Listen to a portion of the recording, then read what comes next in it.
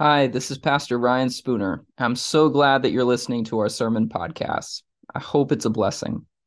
If you live in the area, or even if you don't, we would love to have you join us on a Sunday morning.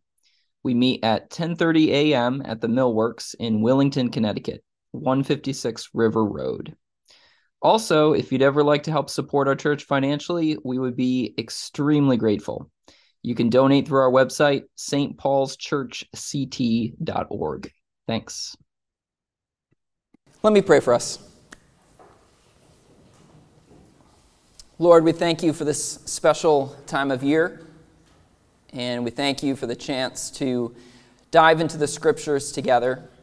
We pray that you would focus our attention on you, that you would open our hearts and our minds to receive whatever it is that you want to say to us. In Jesus' name, amen. All right, so yes, we are continuing our Advent series, When the Word Became Flesh. Each week we're considering a different aspect of when the Word became flesh, when God became incarnate. Last week we looked at Jesus' genealogy, and this week we are looking at Jesus' adoptive father, Joseph. When the Word became flesh, he had an adoptive father. He did not have a biological father. That is the aspect of the Word made flesh that I think we're going to look at next week, the virgin birth. He did not have a biological father, but he did have an adoptive father. Joseph was legally Jesus' father. And we have every reason to think that most of the people that knew Joseph, Mary, and Jesus would have just assumed that Joseph was the biological father of Jesus. In fact, in the Gospel of John, there's a time where Jesus starts teaching that he is the bread who came out of heaven or came down from heaven. And some of the people react by saying, "Is this not Jesus, the son of Joseph? Father and mother we know. How does he now say, 'I have come down out of heaven'?" So, if the people had been aware of the miraculous circumstances by which Jesus came into the world, then they probably wouldn't be saying that, right? But they all assumed, hey, we know this family. We know Joseph and Mary. Jesus grew up with them. He didn't come down out of heaven, right? He came from Joseph and Mary. That was their assumption. As far as they were concerned, Joseph, the adoptive father, was Jesus' biological father. Now, in my experience, Mary tends to get a lot more attention than Joseph, and I'm okay with that. I think that's fine. That makes sense. But I think Joseph deserves some of our attention too. So that is what we're going to do this morning. If you want to follow along in your own Bible, we're going to be picking up where we left off last week in the Gospel of Matthew, starting in verse 18. Now the birth of Jesus the Messiah was as follows. When his mother Mary had been betrothed to Joseph, before they came together, she was found to be pregnant by the Holy Spirit. And her husband, Joseph, since he was a righteous man and did not want to disgrace her, planned to send her away secretly. But when he had thought this over, behold, an angel of the Lord appeared to him in a dream, saying, "Joseph, son of David, do not be afraid to take Mary as your wife, for the child who has been conceived in her is of the Holy Spirit. She will give birth to a son, and you shall name him Jesus, for he will save his people from their sins." Now all this took place so that what was spoken by the Lord through the prophet would be fulfilled. "Behold, the virgin will conceive and give birth to a son, and they shall name him Emmanuel," which translated means God with us. And Joseph awoke from his sleep and did as the angel of the Lord commanded him, and took Mary as his wife, but kept her a virgin until she gave birth to a son, and he named him Jesus. All right, so let's go back to the beginning there. Joseph was betrothed to Mary. What does that mean? The closest word that we have for that today is engaged. But betrothal in those days was a little different than engagement today. It was much more of a legal arrangement. Betrothals were contractual agreements between the wife or the family of the future wife and the family of the future husband. And if the future husband or future wife was unfaithful, then that was not just a betrayal of trust, it was a violation of law. It's important for us to recognize. Money was also involved. I know with engagements these days, money is usually involved, right? There's a ring. But money was very much involved with a betrothal because the family of the future husband would pay a dowry to the family of the future wife. And that was given in advance. So Mary and Joseph were pledged to each other by word, by law, and by money. By word, by law, and by money. And then Joseph finds out that Mary is pregnant. And he knows that it can't be his. Because they have been doing things the way that you're supposed to do it.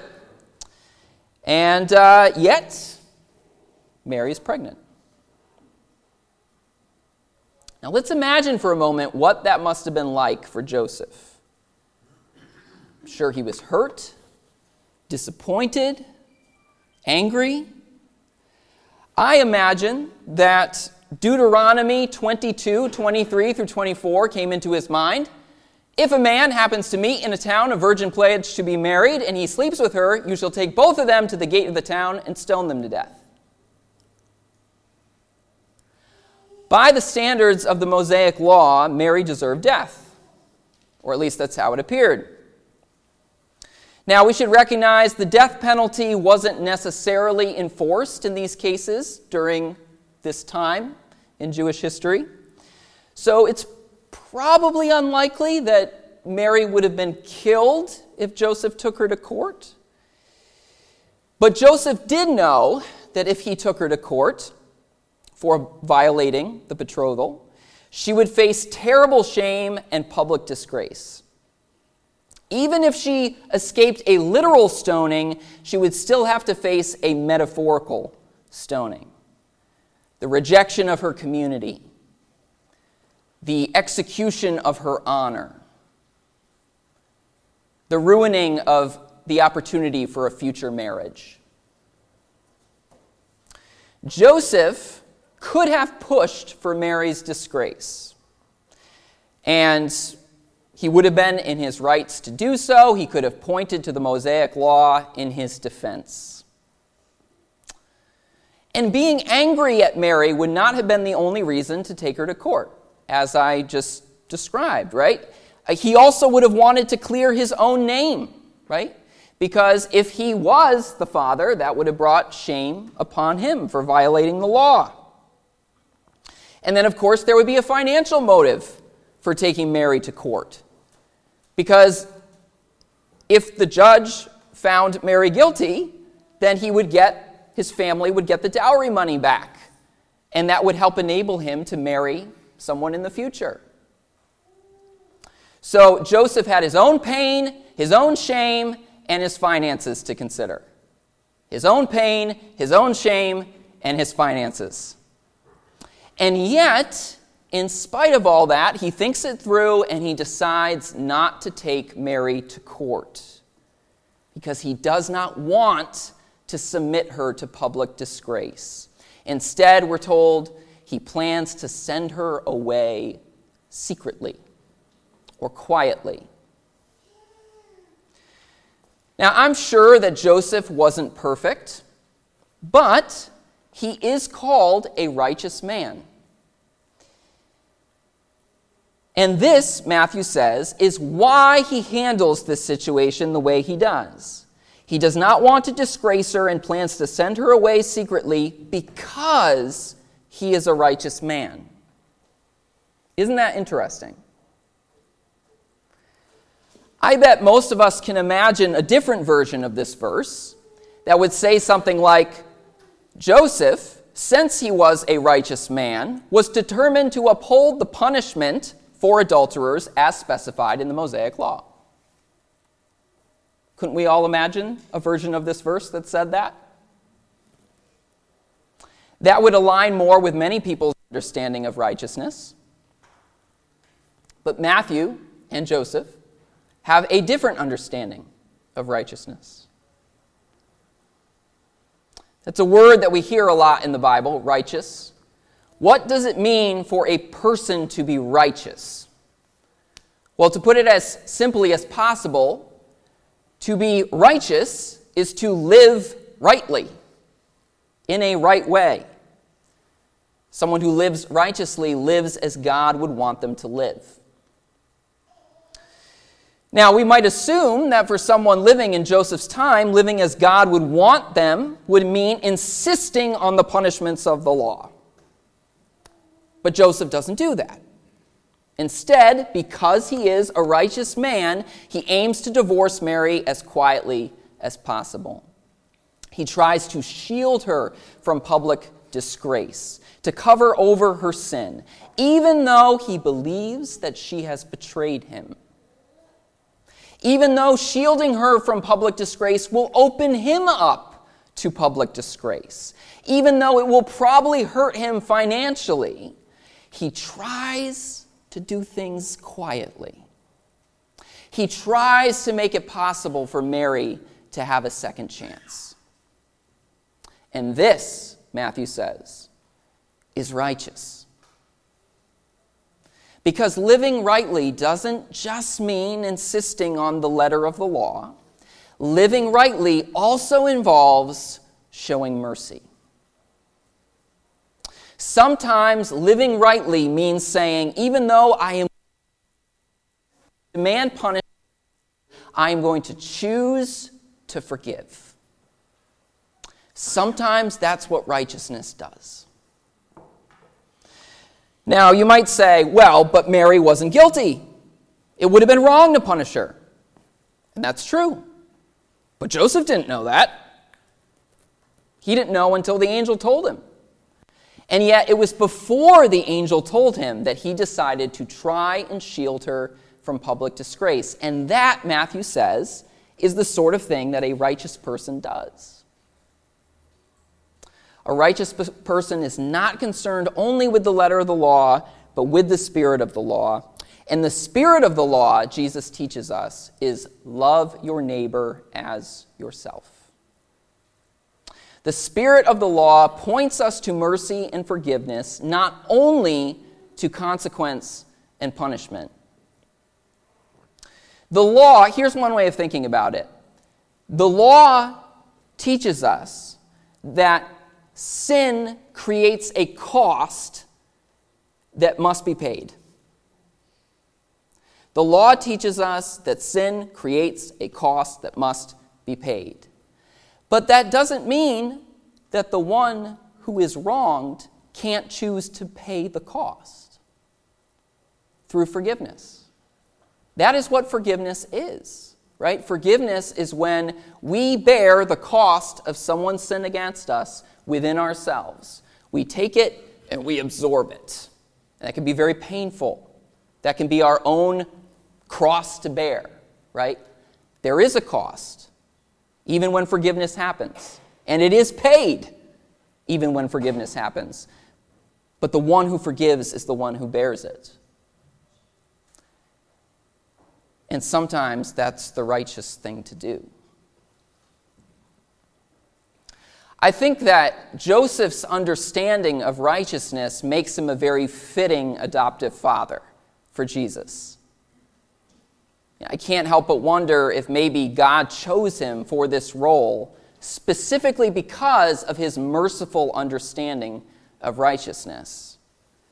Because that merciful understanding of righteousness is something that Jesus practiced and proclaimed throughout his entire ministry. You guys have heard the things that Jesus said, I'm sure. Things like, blessed are the merciful, for they will be shown mercy. Love your enemies and pray for those who persecute you.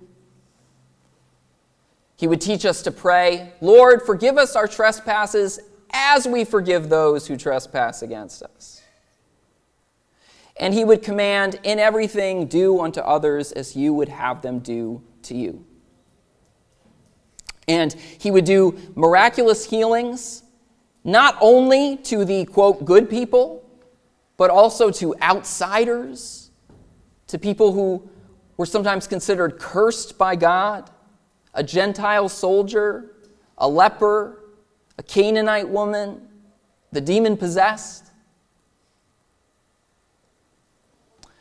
Twice in Matthew's gospel, Jesus quotes a line from the prophet Hosea, where God says, I desire mercy, not sacrifice.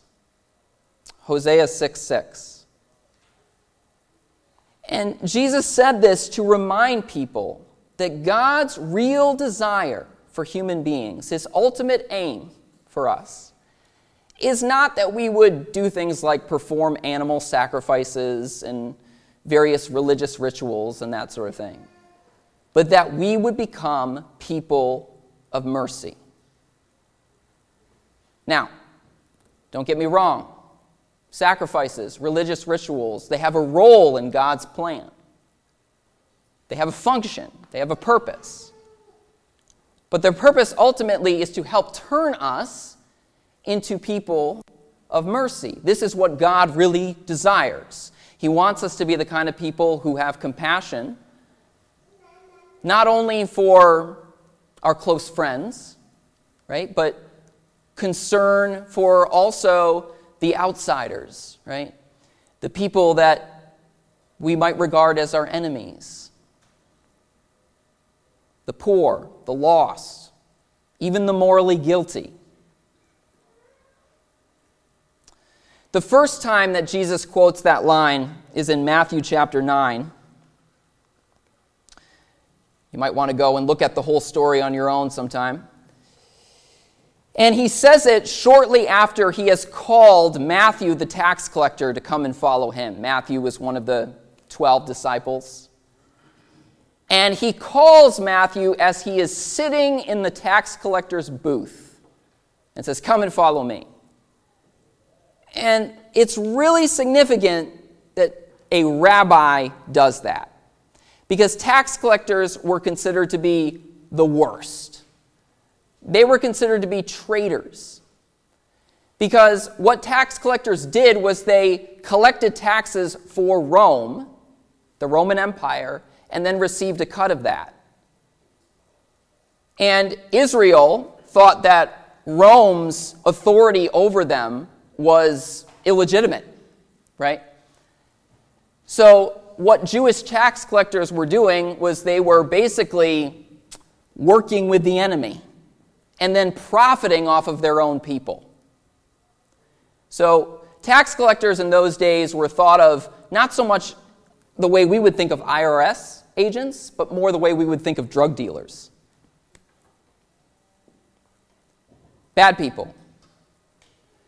And yet, Jesus looks at Matthew as he is sitting in the tax collector's booth and says, "You, I choose you. Come and follow me." As an aside, that should be a sign to all of us that Jesus does not wait for us to have our act together before calling us to follow him. You know, often I hear people say things like, well, one day I'll follow Jesus, but I'm not ready yet. I gotta take care of some things first. It's like, well, if Matthew didn't have to stop being a tax collector before Jesus chose him and said, follow me, you don't have an excuse either. If Jesus' invitation is coming to you, you can say yes to that today. Yeah, you're going to have to leave some stuff behind, just like Matthew had to leave that tax collector's booth behind. But whatever mess you're in isn't going to keep Jesus from inviting you now. So Matthew gets called to follow Jesus. He says yes. And then the first thing that he does is he holds a party at his house.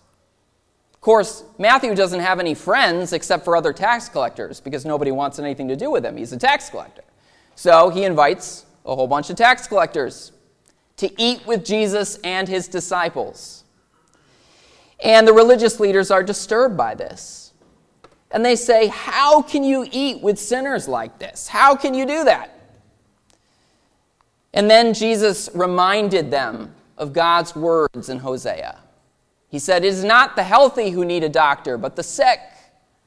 But go and learn what this means. This line from Hosea 6:6, I desire mercy, not sacrifice.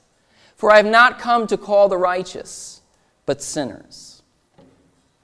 In other words, learn the priority that God gives to mercy, even for these people. And then the second time that Jesus quotes this line is just a little while later in chapter 12. And it is yet another confrontation with the religious leaders.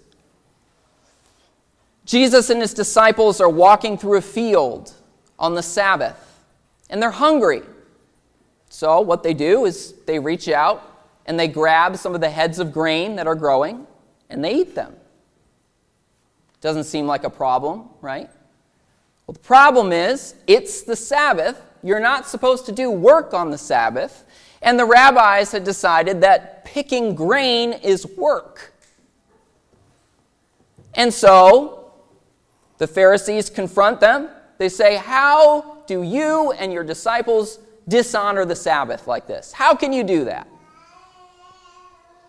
And Jesus' answer is very interesting.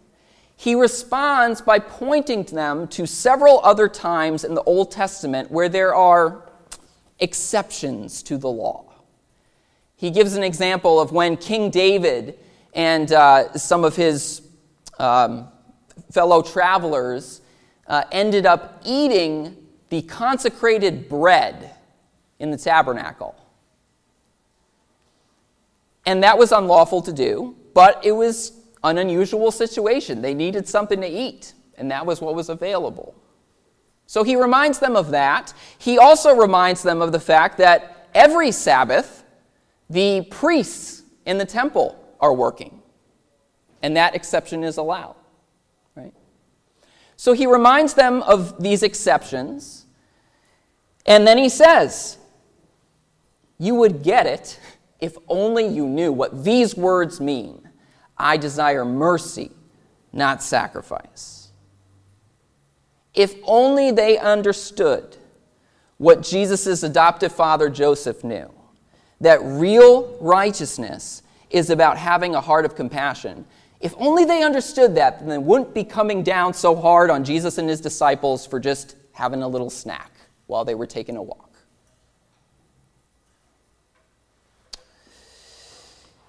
Another great example of Jesus' merciful righteousness is found in the Gospel of John, chapter 8. We looked at this back in May, and some of you may have been here for that. Some of you probably weren't. Either way, I think it's worth returning to. But John records this fascinating incident where Jesus, just like Joseph, has to decide what to do with a woman who's been caught in adultery. Only, in this case, the woman truly is guilty, not like Jesus' mother. She is guilty of adultery. So the Pharisees bring this woman to Jesus, and they say, we caught her in the act of adultery. Now, in the law, Moses commanded us to stone such women. Probably thinking of that passage from Deuteronomy that I mentioned earlier, right? And so they say, okay, in the law, we are commanded to stone such women. What do you say? Jesus is put on the spot. And interestingly, we're told that Jesus doesn't respond right away. Instead, what he does is he bends down and he starts writing in the dust with his finger. Interesting choice. What was he writing? Nobody knows. It's not recorded, so we don't know. So what do we do with that? What are we supposed to learn from that? Well, let me suggest an interpretation for you. I think if the point was what Jesus was writing, then we would be told what he had been writing. I think what we're supposed to pay attention to is the fact that he's writing and the way that he's writing. We're told that he writes in the dust with his finger. And there is only one other place that I am aware of in the entire Bible where somebody writes with their finger. Anyone know?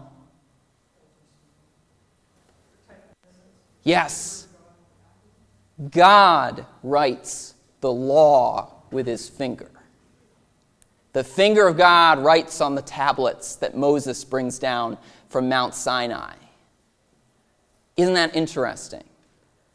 So here we have a situation where Jesus is being confronted about the law, which comes from God, written by the finger of God, and then Jesus starts writing in the dust with his finger.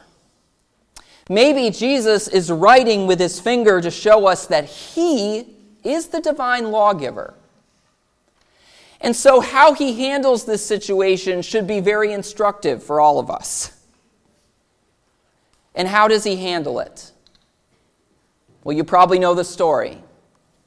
He says to the crowd, "Let any one of you who is without sin be the first to throw a stone at her." In other words, if you think that you can stand before God blameless and without fault, then by all means, start the execution. But if there's a part of you that knows that you need the mercy of God, then maybe you should restrain yourself. With the judgment that you show others, you will be judged. So if you want to be given mercy, give mercy. And we're told that with those words, the crowd disperses. It says the older people leave first, which I think is an interesting detail. Probably because the older people have lived long enough to know I'm guilty of some stuff. And they're willing to acknowledge that. So the older people leave first, and then everybody leaves, and then Jesus is left alone with the woman. And what's very interesting about that, right, is that Jesus actually is blameless. He is the divine lawgiver. He is the one who has the right to throw the first stone, based on what he just said. He says, woman, where are they? Has no one condemned you? She says, no one, sir. And he says, well, neither do I condemn you. Go now and leave your life of sin. He doesn't say, oh yeah, sin, it's no big deal, it doesn't matter, keep at it. He says, leave your life of sin. But he also says, I don't condemn you. He forgives her. Even though, according to his own definition, he is within his rights to condemn her. As far as Jesus is concerned, righteousness means more than just the letter of the law. Righteousness means showing mercy. Even in situations where we are blameless, righteousness looks like showing mercy to the one who isn't. Because Jesus was blameless, and yet he showed mercy to us. Righteousness looks like giving second chances rather than throwing stones.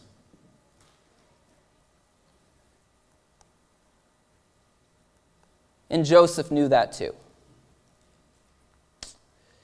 And again, I strongly suspect that part of the reason God chose Joseph for this special task of caring for the Word made flesh is because he knew this. God gave Joseph the special role of raising, protecting, and providing for God incarnate. So, this Christmas season, I want to encourage us to let Jesus and Joseph their perspective on righteousness inspire us. Let's let their perspective on righteousness inspire us. This is a great time of year to show mercy to someone, even if they don't deserve it. You know, maybe there's somebody that you've been bearing a grudge against for a while, someone who needs a second chance. Maybe, just like Joseph, you have the power to humiliate them or to forgive them. Maybe, like Jesus, you have the power to throw the first stone or to put it down.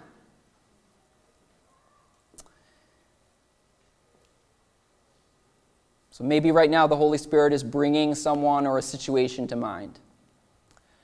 Now, I do feel like I should say, okay, if the person in question is a danger to you or to others, they may need to face the consequences of their actions. Okay, I'm not trying to be glib about this. That may be true. But before you assume that righteousness automatically means forcing that person to be punished, consider Joseph and Jesus' understanding of righteousness. True righteousness doesn't just lead to righteous anger. Yes, it does lead to righteous anger, but it also leads to righteous mercy. And showing mercy to the person that came to your mind may have far greater power to heal them and heal you than making them face humiliation and punishment. And showing that mercy may be the greatest Christmas gift that you could give them and yourself. Lord, I pray that right now your Spirit would be at work,